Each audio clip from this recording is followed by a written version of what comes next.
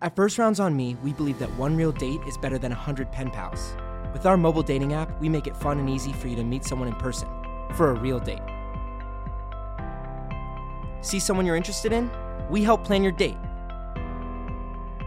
Pick a drink, a time, a venue, and send that person a date invite. It's that simple. You only get one confirmed date per day. Give your full attention to one person at a time so you can actually get to know each other in person. Our key differentiators allow you to focus on what's most important: dating with intention and connecting with someone in person. Once your date is confirmed, you only get 12 hours to chat before your date starts. If you're tired of the endless small talk with pen pals on other dating apps, First Rounds on Me is for you.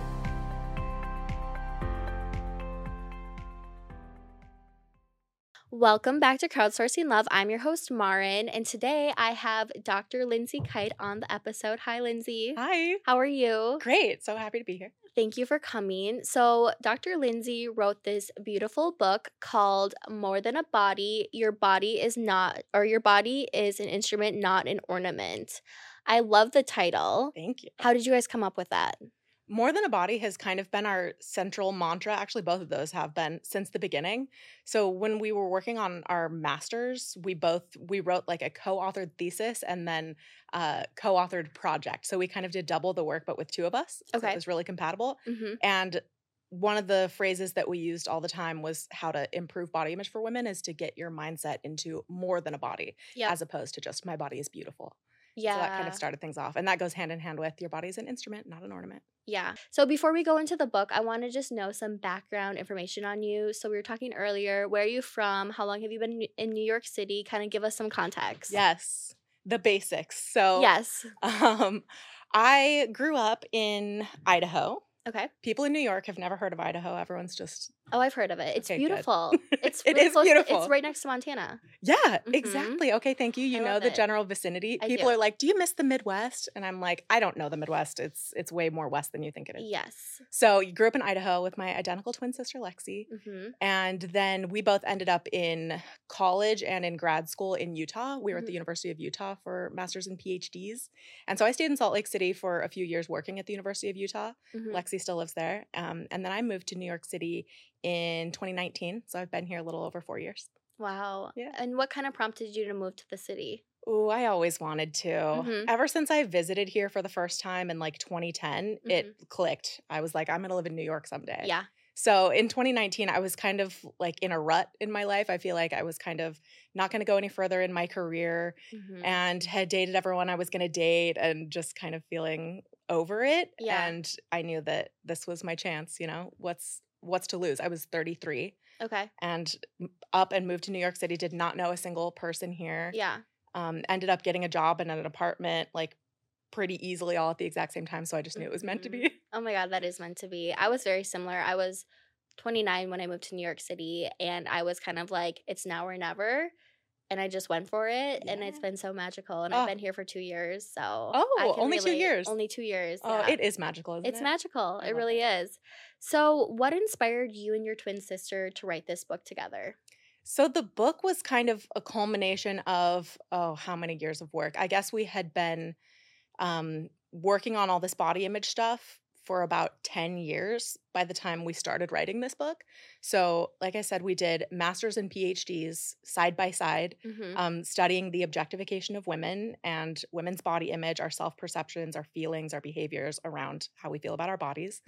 And with that, we were doing a lot of speaking engagements, taking basically a visual presentation around to schools and treatment centers and corporate conferences and all kinds of things like that, from middle school all the way up to universities. And that was great, but people are always asking like, okay, what more? And we had a blog, we had an Instagram, we built up a following on social media. And then one day a literary agent approached us and basically said she found us because she was looking for resources for her own daughter. And it just really resonated with her. And it just felt so different from all of the other body image resources out there. So she basically convinced us that we should write a proposal and shop it around to publishers, and thankfully HarperCollins bought it. Yeah. And it was the most exciting thing ever. That And is so really we cool. put that like 10 years of research plus 10 years of practice running our online curriculum and doing speaking engagements. And we put that, just kind of summed it up into this book. You condensed it into this Yeah, book. we did our best. Why are women's bodies so controversial? Ooh, that's a good question. Thanks. So the real underlying factor from my perspective is objectification, and that stems from living in a patriarchal society. Mm-hmm. So when men are prioritized in decision making, who holds the power, who takes care of the money, whose perspective is privileged the most, then women are valued for what they do for men and how men see women. Mm-hmm. So this is a very heterosexual perspective, heteronormative view of women. But women become valued for how they look, their sexual appeal, their relationships with men, as opposed to their own humanity, just as men have their own humanity, and being valued for a huge variety of different ways that they contribute and who they are. Yep. And so it becomes very controversial for women's bodies to look different from the ideals, to even fit the ideals and the norms, because then there's controversy around, well, she's asking for it, or why would she dress that way or look that way if she didn't want the attention? Yeah. It's just endless controversy. Yeah, it's either you're not subscribing to it enough or you've gone too far and you're trying too hard. Yep, totally. It's really hard to find that sweet spot. It's impossible, actually. Is it? Yeah, definitely. Okay. There's nobody who is playing the game well enough by all the rules in order to escape the controversy, the feelings of shame, the blame, the negative comments, abuse, all of these things that come from women's objectification. You cannot escape it with beauty and with thinness and modesty. Do men face the same challenges, or is it truly a woman's issue? Well, it's a very gendered issue, but men do face similar issues. Okay. So men, like I kind of alluded to earlier, are valued for a wide variety of different characteristics. Okay. Among those, we value men for their wealth, their intelligence, their humor, their athleticism, skills, whatever it is. Along with that, we value them for their attractiveness. But there's very few men that are valued solely because of their attractiveness, or devalued solely because of their attractiveness. Yeah. Whereas for women, we can think of a million women who are just popular because they're so hot, and who are devalued because they're so hot and aren't able to succeed in their careers, in their chosen path, because they don't quite look like the ideal that everyone, wants them to. So yeah, men definitely face body image issues and feelings of shame around bodies when it comes to height and baldness, and a couple of particular factors that women don't deal with as much. Like studies show for men, it's muscularity that's the big issue.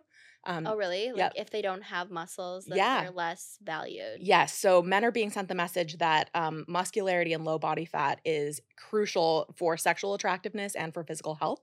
Oh. And it's not necessarily women that are, perpetuating those ideals. It's other men. Sometimes it's not just other men, it's industries that profit off of that idea. Oh, true. The fitness industry fully banks on men being huge and, relying on the supplements and the steroids and the protein and whatever.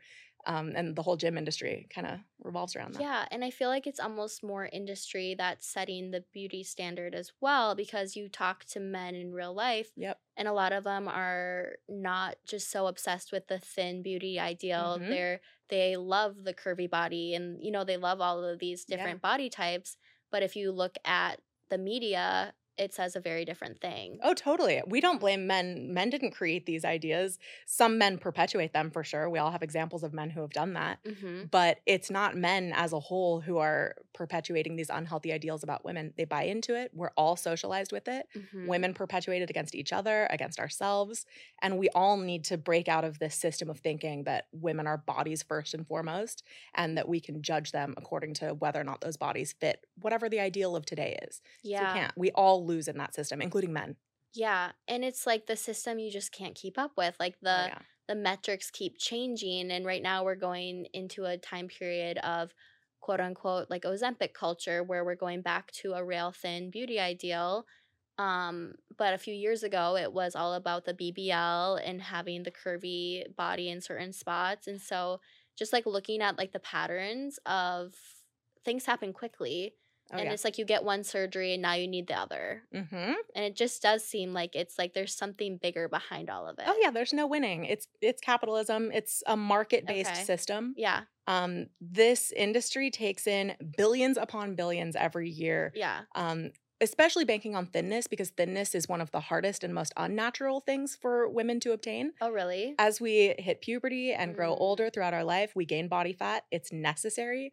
And yet we're taught from a very young age that it's bad, it's unhealthy, Mm-hmm. that we need to constantly be losing and slimming down. And, you mentioned like curvy in some places, and Mhm. that's exactly it. Like Yeah. the ideals may have swayed a little bit to be a little more favorable toward curves and a more voluptuous body type, but all of the same signifiers of thinness are still mandatory. You cannot have cellulite or stretch marks that come along with having body fat and curves, having hips, True. having a butt. Yeah. That almost always comes with cellulite, with Yeah. stretch marks, with whatever other imperfections that regular women's bodies have. Mm-hmm. And so if you have all those curves and all of the other, ideals that go along with it, you probably don't have that ideal body. And so you'll have to do more procedures to fix it. It's the Yeah. tanning, it's the skin lasering, it's the hair removal. It's constant. Like there literally is no winning. So we've got to find another way to Yeah. feel good about ourselves. Honestly, that's so true because I feel like I'm constantly fixing something about myself.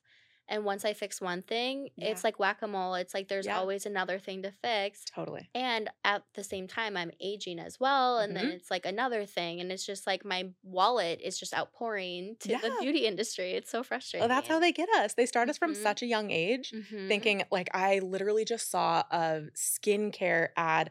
Oh, I think maybe I shouldn't even say the brand name, but Okay. it was like a model who's probably in her 50s who was like, I started using a skincare regimen and a moisturizing routine. It's important for me, but you can never start too young, or something about how everyone gets to choose for herself when they start their anti-aging routine. And then Yeah. it's literally like a 21-year-old who's like, I start now to work on my fine lines and whatever. That's just so Like it's an silly. empowering choice instead of just simply a market decision to get an audience that's already fixated on how they look and worried about looking older. Mhm. It's so just manipulative. It's manipulative. What is beauty work? Yeah, beauty work is all of the effort that we go through to try to maintain or improve our physical appearance. Mm-hmm. And it's something that so many of us take for granted, or we kind of frame it for ourselves as self-care. And, it's stuff that we Yeah. choose to do or that we love to do. It's pampering, whatever. But it's really anything that you do that is intended to preserve or improve your physical appearance to fit whatever ideals live in your head, Yeah. whether they came from your family, your friends, media, the culture that you belong to, whatever. We all engage in various ways with this beauty work. Mhm. It's like the amount of time you take getting ready in the morning or primping yourself throughout the day. It's the amount of time and money and energy you spend on your hair color and hair removal and your hair texture and your skin texture and your skin tone. Like the list goes on and on. It is It every does. inch of our bodies from Yeah. our scalps to the bottoms of our feet. Mm-hmm. So did you guys coin the word or the term beauty work? Or No, Okay. we didn't. I don't know who did, Okay. but we just took it I on because love it makes it. sense. I Yeah. mean, it's such a good word because it really is work Yeah. to maintain a certain level of image, Mm-hmm. and it's not natural. It's not Right. natural for anyone. And I hear a lot of men say that they like natural women, and sometimes I feel very frustrated when they say that because I don't think that men understand what natural truly is. Yeah. And They don't. and so they criticize you again, like I don't want a woman who gets ready or spends money on their hair color or does this much makeup, but it's like I don't think you know what it looks like not to do that. Right. And why were Yeah. you drawn to me in the first place? Right. Like, it's very likely you saw me with makeup on, or you saw me Yep. with a hair color that you were drawn to, and then Mhm. they punish you when they see the effort. Yeah, that's so frustrating. It sucks because that beauty work has to be invisible. It has to be just something that's a normal part of your routine, and you have to hide it. there's less stigma around it today. A lot of people talk about their cosmetic surgery and Mhm. they do their get ready with me online, their makeup routines and all of that. Yeah. But yeah, for some reason we think when it comes to men and straight men, we need to hide that and pretend like this took no effort whatsoever. This is my natural look. Yeah. Yeah. And that's why dating is so intense for women because yes, the man has to plan the date, but and then hopefully pay for it. I subscribe to that. Do you subscribe to that? I Who do you mean, think it's should pay? nice on the first date. Yeah. I always offer to split it. Okay. But if he says yes, I think he's probably not that into me. That's how I feel too. Yeah. I stopped offering though, just Mm. because guys sometimes would say yes. Yeah. And it wasn't it was a very half-hearted offer. So I was just kind of like, I'm just going to stop. You're like, can't you see I'm dead behind the eyes when Yeah. I say I'm willing to pay? Like, this is not a genuine offer. Yeah. So I have stopped on the first date. But okay, and then I also want to talk about the pink tax, because that goes into kind of the cost of dating. I went on 28 dates in February. It became this whole viral phenomenon. And one of the articles that was written about me was by Bloomberg. And they took the angle of the cost of dating and how some of these, New York high rollers spent so much money on our dates. But I also wish that they would have focused more on how much I was spending between the hair, the makeup, the time, all of it. And then there's the pink tax. And so I'd love for you to explain what that is to everyone. Oh, that is such a taken for granted cost of doing Mhm. business. Yes. When you're trying to be an attractive woman. Yes. So yeah, I love that you mentioned that. The pink tax is basically if you take two comparable items, consumer items, then the woman's product is going to have a pink tax, which means it costs more. And it's this invisible cost because no one's ever comparing the price of a man's razor and a woman's razor. But when you do, then they're the exact same thing, just in two different colors. And the pink one happens to cost $2 more or whatever. The pink tax, I don't know how much it is today. I think when they were first doing those studies, it was somewhere around 20% across a wide variety of different goods. And it's like this idea that, well, first of all, women control most of the dollars in every household on average. So where it comes from is this knowledge that industries and media companies have, is that they know that women, they might not make the most money in every household, but they tend to control it. Yeah. And so if you can sell products to a woman and convince a woman that she needs these products from a very young age, and that products for women are specific and different and will, go the extra mile to keep you younger and fresher and whatever the ideals are, then of course we're willing to pay for those products. Right. And yet for men, those products are more utilitarian, even if they're the exact same thing, like razors or deodorant or something like that, or lotion. And yeah, for men, it's just utilitarian. Yeah, well, my hands are cracked, so I need lotion, or, like I stink, so I need deodorant. And for women, it's always this extra, like you need an underarm makeover. And so your deodorant costs 30% more than because there's so much more marketing behind it. So much more, yeah. That's interesting. I hate the pink tax. I think that someone needs to do that, because also women don't make as much as men. Right. And so it's like we're just like hit on both sides. Yep. And then a man's like, I can't pay for a date. And they like think that it's like 50-50, but it's like they don't even know. Right. It's so taken for granted, all of the time and money and energy that goes into our beauty work. Ugh, and dating with that, yeah, I've never noticed that more, like the time and effort and energy that goes into getting ready for a date, than when a guy cancels on you at the last minute or like reschedules at the last second. Yes. I've been sitting there already. Like I try not to get too ready for a first date. Yep. I try to just be, kind of normal every day, but still like I put on mascara and, I do my best. You do your hair. You put on an outfit. Totally. Yeah, I'm ready to go. Yeah. And then if he cancels or reschedules at the last minute and I'm sitting there like I've already used my good makeup and I've already, done all of this. I took a shower. I shaved my legs. Are you kidding me? Yeah, no, then it's all a lot. So frustrating. But it just points out how much really goes into the preparation that a lot of men just have no idea about, and they should know. Yeah. And then they just shower and show up. Yep. Maybe they put in some hair gel. Maybe they put on a little like cologne or whatever. Right. But I feel like men just truly don't understand. No. And like, it's not my job to make them understand, but I'm trying to like validate the women that it does take a lot of effort. And so don't devalue that side of things either. Definitely. Okay, so I'm going into all these definitions like we're like in school right now. Perfect. But I just want people to kind of understand some of these concepts, because like I said, I read the book and I just found them really helpful. So we already talked about this a little bit, but can you go into what self-objectification is and how does it impact women specifically in dating? Yeah, I'm glad you asked that one. That's my favorite word to define because no one ever knows what it is. Yep. I think a lot of times when people hear self-objectification, they think it must be when women are flaunting their bodies or purposely objectifying themselves. And that is not what it is at all. Okay. So objectification is when you are viewing somebody as an object for your use rather than than a full human, a dynamic person. Mm-hmm. You're viewing them from the outside as an object.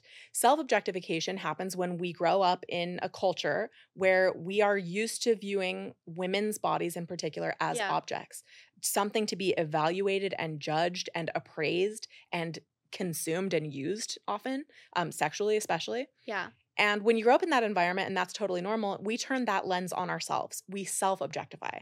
So instead of just going about our lives, living within these human bodies we were born into and, you know, prioritizing our perspective from within them, Mm-hmm. we prioritize the perspective of any stranger looking at us. Yep. And so we talk about how your identity is kind of doubled. So you're this person who's going about your daily life, you're living, you're doing, you're being, Mm-hmm. but at the same time, you are picturing how you appear the whole time you're doing whatever it is that you're doing, even Yep. when you're alone. Women do this thing, we self-objectify by kind of prioritizing an outsider's perspective of what we look like Mm-hmm. instead of how we feel, what we're doing, what we're experiencing. And that gets in the way of every aspect of our lives. That when self-objectification starts, which is right around puberty, sometimes a little younger for girls, Okay. then we start losing focus Mm-hmm. because part of your energy and your mental and physical energy is dedicated to preoccupation with how you look. It's the fixing. It's this mental task list in your mind Mm-hmm. that's reminding you to keep your chin up because my double chin is showing and I need to make sure that my skin isn't too greasy and my hair is not frizzy and it's pulled the right way. I Yep. need to suck in. Like I'm sitting here on camera right now looking at this monitor Yeah. and after all of these years of work, I Yeah. still catch a glimpse and I think, oh, I need to remember to suck in, Yep. you know? Yep. And all day long, girls and women in particular Mm-hmm. have part of our mental energy dedicated to this body monitoring, this Yep. hyper fixation on how we look. Yeah. And it drains us in every possible way. We stop raising our hands in class at around the time this sets in. We Mm-hmm. stop going up for leadership positions, promotions. We drop out of sports and physical activity. If we don't feel like we look right and we've faced judgment or we fear facing judgment, then we will just opt out.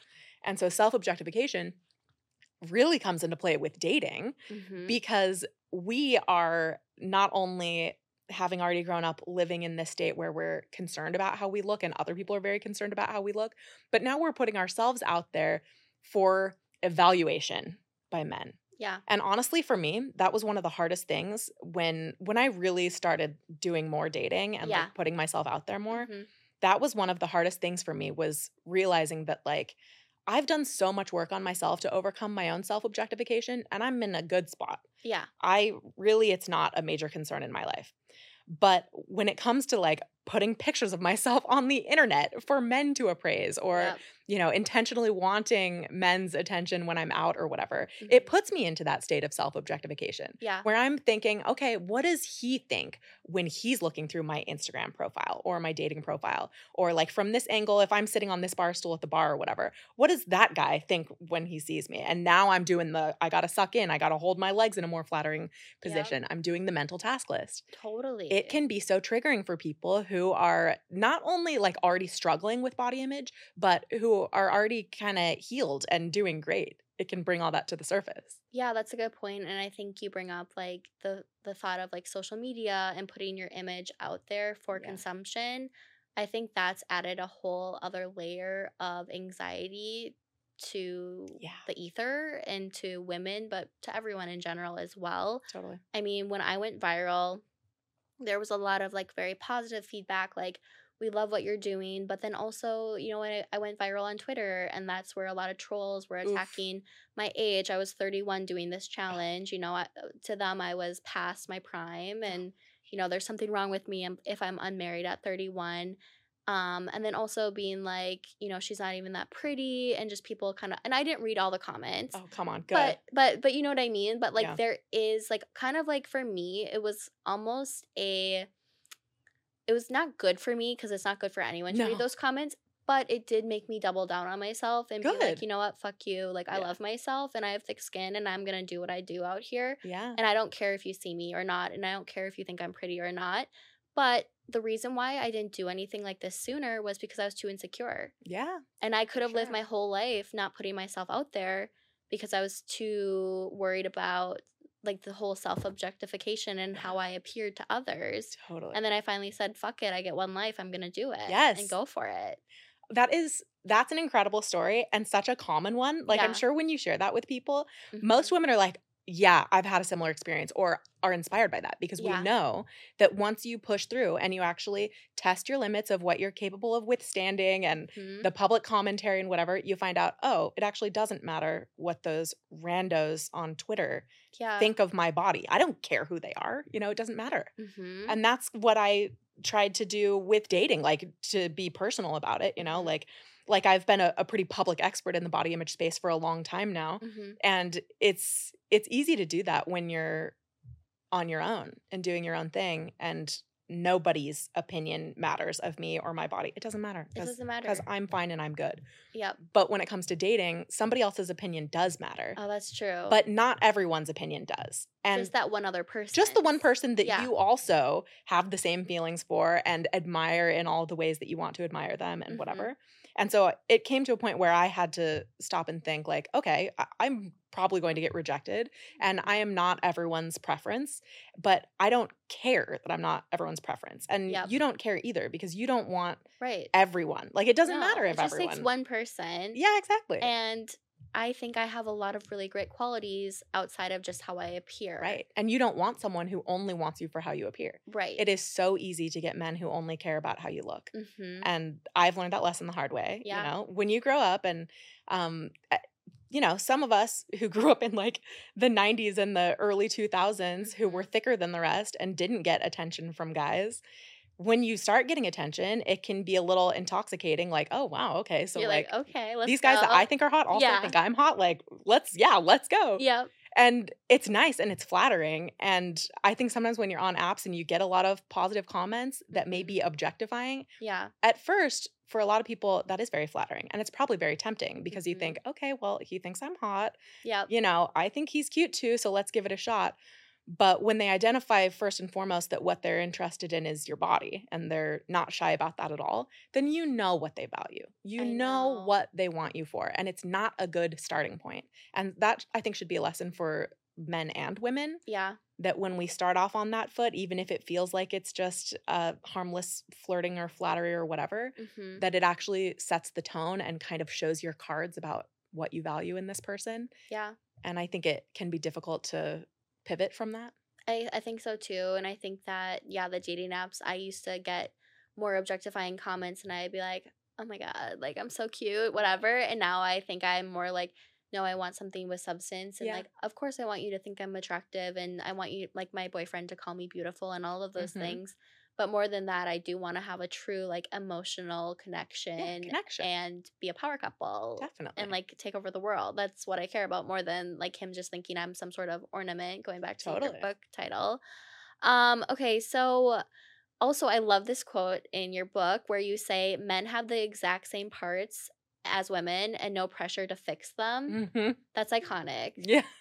Like, It's honestly, true, though. it's so true. So I actually did a poll on my Instagram like a few days ago in preparation for this podcast. And I asked women like what their insecurities were. And a lot of women talked about their bodies and just like maybe their stomachs and just like different parts of their bodies. But then a lot of women also talked about their aging. And I had a lot of women being like, you know, I'm 33 and single, I'm 35 and single. And, you know, there's just so much ageism in our society, especially around dating. Yeah. You know, do you have any, you know, takeaways or, you know, I guess methods of kind of combating that and building your confidence regardless of your size or your age that women Yeah. can use? I can't speak in the dating sense. Yeah. I'm 37, almost 38 and Okay. dating. And so that's Yeah. on my mind all the time too. Okay. So, you know, I'm no dating expert, but from the body image side of things, age is definitely a factor for people like, Mhm. you know, in the millennial generation, we're getting older and for the first time we're seeing lines on our faces and getting Mhm. gray hairs and Yep. like wondering how we're going to survive this. Yeah. But it's very similar to, you know, the thin ideals or the curvy ideals or whatever it is that that we're being held up against and struggling with. It's still objectification, Mhm.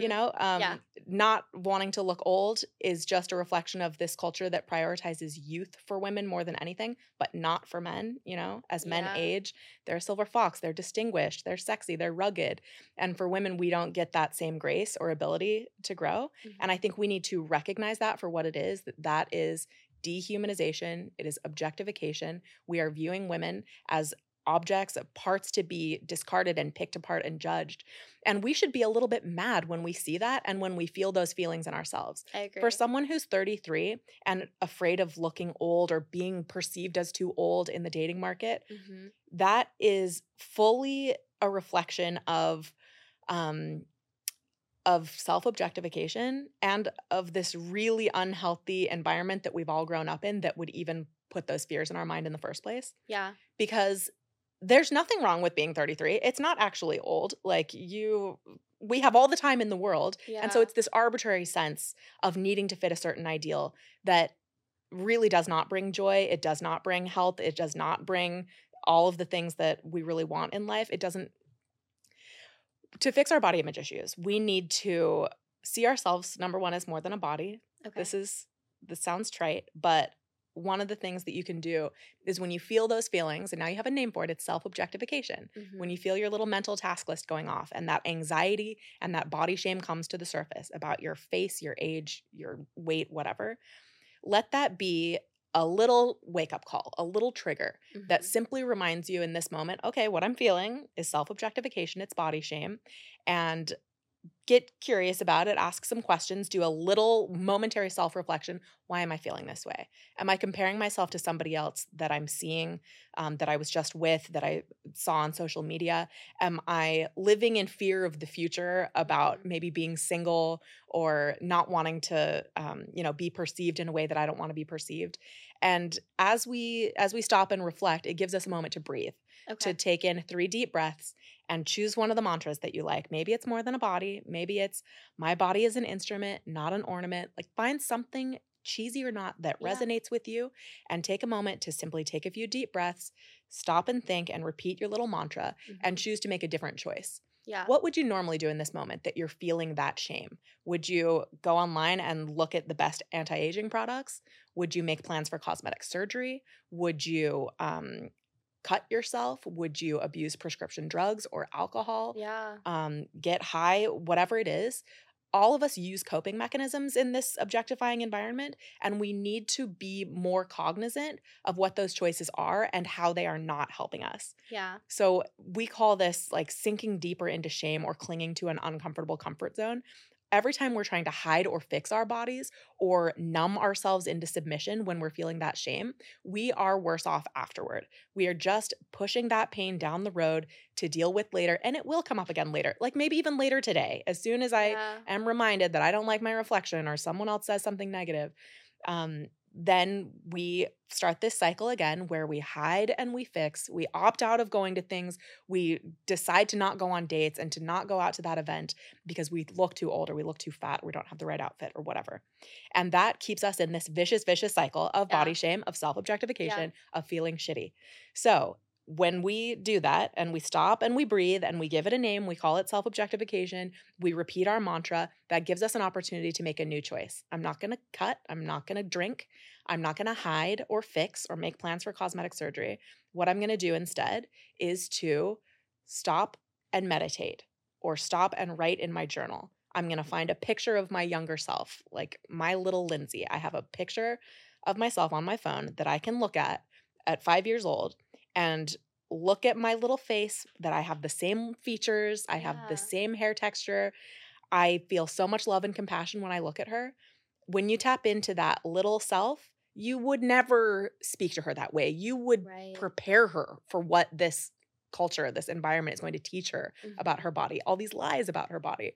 And you Yeah. can tap into that self-compassion through journaling, through finding a photo of your younger self, through recording a voice note, like you're giving your younger self a pep talk.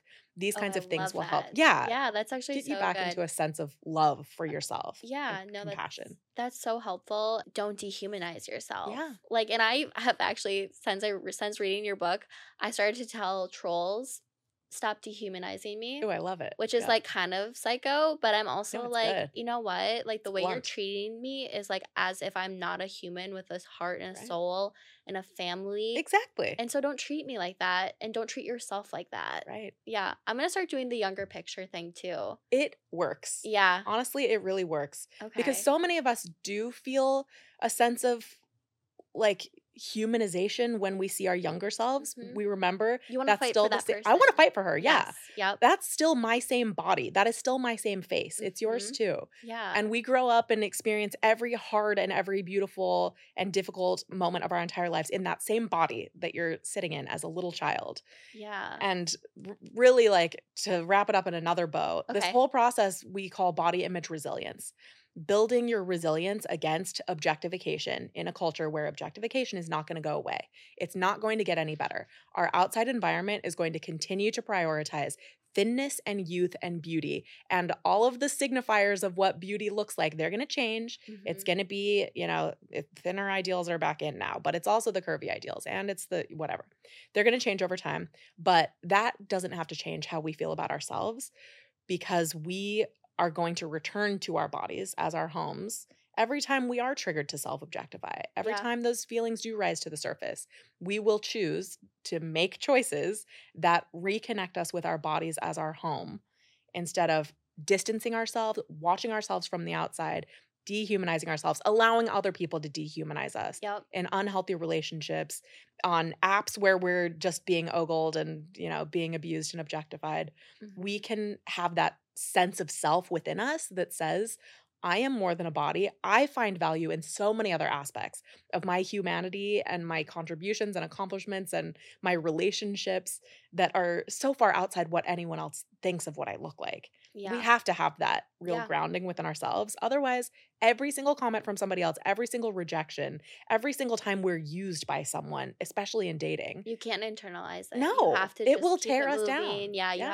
have to know like who you are and what your worth is. And definitely. yeah, I think those are all such helpful strategies. So in your book you talk about how so many people get caught in the trap of holding ourselves back until we look right. What's wrong with that thought process? Because we're never going to look right enough to feel good in this environment. Right. There will always be someone to compare yourself to, and someone will always disapprove. So Mhm. a lot of people, they think they're doing themselves such a service when they say, well, I'm going to wait to really get into dating until I lose some weight, or until, Mhm. I really get myself together and build my confidence, because then, I'll be a whole woman and ready to really be Yes. out there. In reality, you're never going to be perfectly confident and perfectly happy with what you look like. Right. You're just holding yourself back. Like, it's not a competition. The most beautiful woman gets the most happy relationship. It doesn't work like that. That's And so true. we need to shatter the glass on that illusion Yeah. that looking perfect will earn you the things you want in The life. best relationship. It doesn't work. Yeah. The most beautiful women still get cheated on, still get cancer, still have depression and face Mhm. shame and negative comments from people.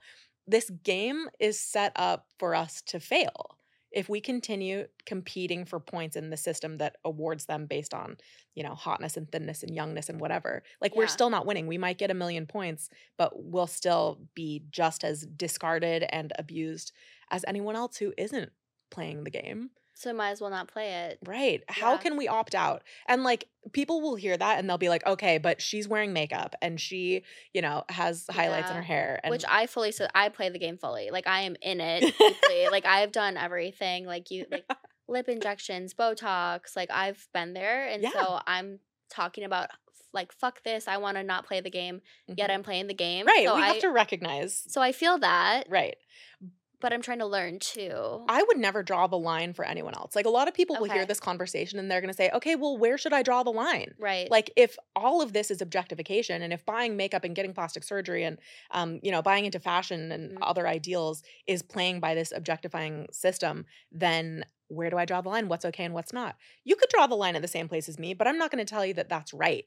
I'm not Yeah. going to tell you that I have made all of the best choices, but I have done what's best for me, and I'm not going to judge anyone else's. Right. So for me, I chose to not buy into any new advances in like makeup and and in like cosmetic procedures and stuff like that. For example, like what's like an advance? So that you I wouldn't buy basically into? wear the same amount of makeup as I did in middle school. Okay. From when I first started wearing So makeup. no contouring for you. I don't know how to contour, and I don't want to. Okay. I will not wear fake eyelashes or Yep. get eyelash extensions or lip injections or or microblading or Botox or any of that kind of stuff, because I know that once I do it, I would love it and I would look great. I mean, you look great already. Oh, thank you. It's a slippery slope, though. I will say. It is, yeah. Yeah. I just don't want to have to rely on any of those things to feel like my best self. Right. Or to feel like myself, period. Mm-hmm. Like if, right now I rely on mascara and I fill in my eyebrows and I like blush and, just the really basic makeup stuff. Yes. And I'm on a podcast today, and so I'm wearing my makeup. Yeah. And when I go on dates, I wear my makeup and all of that. But I also don't want to rely on it in order to just look like myself. So sometimes I will test my limits and I'll go out without my mascara on and without my makeup. And like if I'm going to the gym or I'm going grocery shopping or for a walk or whatever, then I'll just prove to myself that I'm okay. I'm fine. I might not look as good as I will the next day or whatever, but it's fine. I've also chosen to not do anything that hurts. So like, oh, interesting. Yeah, I'm the like lip injection scared of hurt. needles. I'm not Yeah, gonna lie. I'm scared. I mean, don't it want doesn't to. hurt that bad. It does. It's like a little like, ooh. Yeah. Yeah. Scares me. Mhm. So yeah, that's just where I draw the line for me. Okay. I haven't done a lot of stuff that probably would, make me look and feel great. But for me, I've chosen to reserve my time and my money and my energy by not doing those things. Yeah. And I'm going to see how long I can go. I respect that. And I think that, like you said, everyone has their own personal set of limits. And I love in the book how you're like, we don't judge other women for subscribing to the beauty standard, Yeah, because I we're get it more all than anyone. we're all in this catch-22, and so we have to support each other regardless if someone's going out and not wearing makeup, or if they wear all the makeup. Yeah. Either way, they're your sisters, and so support them. Like, We're it's not that allies. hard. We're allies. We're all in this together. Yeah, it sounds so Yes. cheesy, but for real, I don't judge what anyone else chooses to do. I do want people to be very critical of why we make the choices we do. I know. And the amount of pressure that goes into making these choices that men aren't asked to make. Men get wrinkles and gray hair and all of that kind of stuff, and they face almost zero pressure. Like really straight men face, I think, zero pressure to do the anti-aging and the hair coloring and all of that kind of stuff. And I think we should be really critical of why that is and how women are so targeted. And it is this culture of objectification that prioritizes how women look over who we are and how we experience the world, prioritizes men's perspective of women. And I think that should piss us off. It does. It makes me very angry, and I don't know. Like, I think that women are so strong, and I think that people don't give us credit for half the shit that we put up with. It makes me angry, but it's also like I feel like I teeter between, if you can't beat them, join them, which I know is toxic, but it's kind of like, well, I want to play the game. I want to, have advantages. Yeah. But also, I'm so sick of just all the talk around appearance and how that's just prioritized over everything else. And, it's so hard for me to kind of wrestle with the two. Yeah. Well, for me, I'm concerned about other people. Like I've seen being in this field and doing this work for the last, oh my gosh, when did I start? 2004. So almost 20 years, which is insane. Yeah. I've heard so many stories from girls and women who are suffering under the pressure of all of this, and they might be some of the most beautiful women you've ever seen, Right. but they are still struggling so much with the pressure of conforming to these ideals and then having to maintain them for the rest of their lives. And even for the women who don't fit those ideals and never will, and they are also suffering, like I said, there's no winning.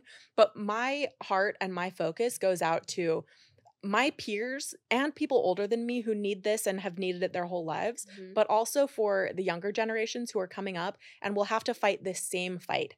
And it breaks my heart to think that all of us who have made so many strides with feminism and with our careers and with advancing women in so many ways, for all of us to pass on this continued pressure and heightened pressure because we all buy into these ideals of beauty, that puts even greater pressure and pain on them. Like I have little nieces, Yeah. and like my sister Lexi, her oldest daughter is 7 years old, and she's in second grade, and we're starting to see how she might be doing a little self-comparison Yeah. and looking at other girls and, thinking that maybe she would like to look or dress this way.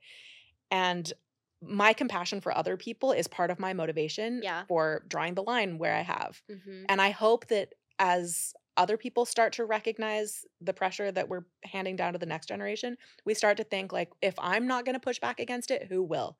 My daughter, like my niece, these little kids. I even think though, like kind of going back to the confidence thing, I think that it's so important to find a way to become more confident in yourself, especially in the realm of dating, because I think that when you have internalized shame, you're quicker to go back to that ex-boyfriend who doesn't treat you well. You're faster to jump into bed with somebody before you're ready because you think that your only value proposition is to offer them sex. And so that's why I'm so passionate about women being confident in whatever body you are in, because I just hate that, like, a lot of times women who feel like they fall short of this impossible standard feel like they have to compensate for it in other ways. Yes, and that it pisses doesn't me off. serve us at all. No. Like we're only left more heartbroken when we cater to people who are using us. You know, it doesn't actually improve anyone's self-esteem to go sleep with someone who thinks you're hot and doesn't give a shit about you. Yeah.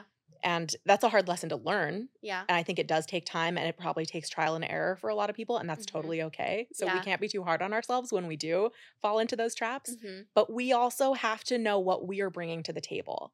And it's not like you have to bring so much to the table, especially if we're not expecting the most perfect, successful, incredible, handsome man in the world, you know? Yeah. If what we're looking for is a connection and is like a dynamic person to have a deep, lasting relationship with, then we should be evaluating ourselves and other people on a different set of standards, like not the same ones that we're holding against ourselves with all of this beauty stuff and thinking, I won't qualify to meet a wonderful man and to be loved until I look a certain way. That is a lie. I think we need to shatter that first and foremost. Yep. But as we build our own confidence and as we find value in more than just how we look, but instead what we do, who we are, what we've experienced, all of that can help us know that what we're bringing to the table is valuable and can help us to weed out the guys who aren't looking for a dynamic person and are maybe just looking for an object. Yeah. Because that'll hurt. Yeah. Because some people are, but there are a lot of good guys out there who are looking for something real. So I want to quick ask you, we have 5 minutes left, but I want to ask you some listener questions. Okay, let's see here. Okay, this person, I'll start out with a compliment. This person said, no question, but she's such a fan of you and your sister. Oh, nice. Yes. Love that. So this person said, tips on dealing with PCOS, hormonal weight gain. Ooh, yeah. A lot of people deal with that. That's tough because I want to acknowledge first and foremost that is hard and it's a health condition. Yeah. And like it's a chronic illness. I think it's in that category. And so people who are going through that need to have a lot of self-compassion and a lot of flexibility on how they determine what their body needs to look like or feel like in order to be okay. Like this mantra, my body is an instrument, not an ornament. It applies to everyone, but I especially want people who deal with chronic illness to recognize that just because your instrument doesn't work flawlessly or perfectly doesn't mean that it isn't more valuable than an ornament. An ornament that is just there to be looked at. Yeah. You are the subject of your own experience. You inhabit your body. You live within that body. If it's not working perfectly, if it's causing you pain, if it's changing in ways that you didn't anticipate and don't appreciate, that's okay. And you're going to have some pain around that and some mourning about what your body was before or what you thought it would be at this point. Yep. And in a lot of ways, I think we all have to do that. We have to be willing to let go of our expectations for what we thought we'd look like right now or when we get to that certain weight, whether or not we do. And so for people with PCOS, I hope you can find a really good doctor who is compassionate and recognizes how difficult it is to have a body and, weight and size and hair growth and acne that is outside of your control. Yeah. And helps you find the right medications that can Mhm. help and a holistic plan that can help. But I mostly just want to say, like, I'm sorry, that blows. I have friends in the same situation. And I think advancements are being made all the time Yeah. in medicine and in Totally. our understandings of Yeah. how bodies work, that I hope it won't be as big of a problem in the future as it is right now. Yeah. But know that your body is an instrument, not an ornament, and have a real sense of compassion for how difficult that is to be. Yeah. I mean, you're dealing with PCOS, right? I have PCOS and I fluctuate 10 pounds all the time. I always say if you're not fluctuating, you're not living. Yeah. I view myself that. with compassion, and I just I think you have to just treat yourself kindly. Like, I deal with the acne stuff, I deal with the weight gain. Everyone has different manifestations of PCOS, Yeah. but you just have to know that, be on your own side. Mm-hmm. Yeah. This person said, why is it that no matter how many people are aroused by my curves, I'm afraid my next partner won't be? Oh, that comes from living in a culture, probably growing up, especially at a time Mhm. when curviness was a flaw. It was considered a flaw, Yeah. and something to be embarrassed about, instead of just a fact of life and in some cases an asset. So that is all just anxiety. That's self-objectification manifesting itself in our fears for the future. We need to live in this moment, get Yes. back inside our bodies, prioritize what you're thinking, feeling, doing, like your 5 senses right now. Focus on getting back inside your body as your home. Mhm. It's a matter of building resilience against those negative thoughts and harmful thoughts that will probably keep coming up, but they won't sting as much in the future Yeah. as we build up our body image resilience. Okay, beauty. Yeah, I love that. Okay. Do I warn guys I'm dating that my stomach has stretch marks from having children? No, absolutely not. I don't think you need to warn a man about anything. If Yeah, he I has agree. a negative reaction to your body, Mhm. a body that he's already seen in clothes, and a body that belongs to a person that he's connecting with and building a multifaceted relationship with, there's no reason that you should be apologetic for your body, because that's nothing to apologize for. Yeah. But also because that sets him up to think that this is something that is bad and wrong and is a flaw. If you own it, I have stretch marks. Yeah. I would never acknowledge my stretch marks to a man. And if a man said something negative to me about my stretch marks, I would never talk to him again. Yeah. I agree. I mean, They are just a neutral thing. They a are neutral just thing. something on a lot of bodies. I have a varicose vein, and I was actually at my last mixer, not the most recent one, but the one before. And this guy came up to me and he was like, he showed me a website for vein removal. No. And I was just like, I think I'm gonna keep it. Like I didn't know what to say. I'm like, this beautiful. I don't know. Like, maybe for health purposes, I'd remove it or whatever. I mean, if it was But causing you pain or something. But it's none of are you his kidding business me? if I have a varicose vein or not. Like, I think that you just have to kind of be a badass and just Right. tell people off. Like, don't no, it's okay. Like, go away. Like, why did you think you needed to comment on this to me, sir? Yeah, I didn't want to have a conversation. I think he was missing Yeah. some brain cells. Oh, okay. Because clearly, Well, clearly he who, was. who goes up to people and is like, here, this is how you should remove your varicose vein.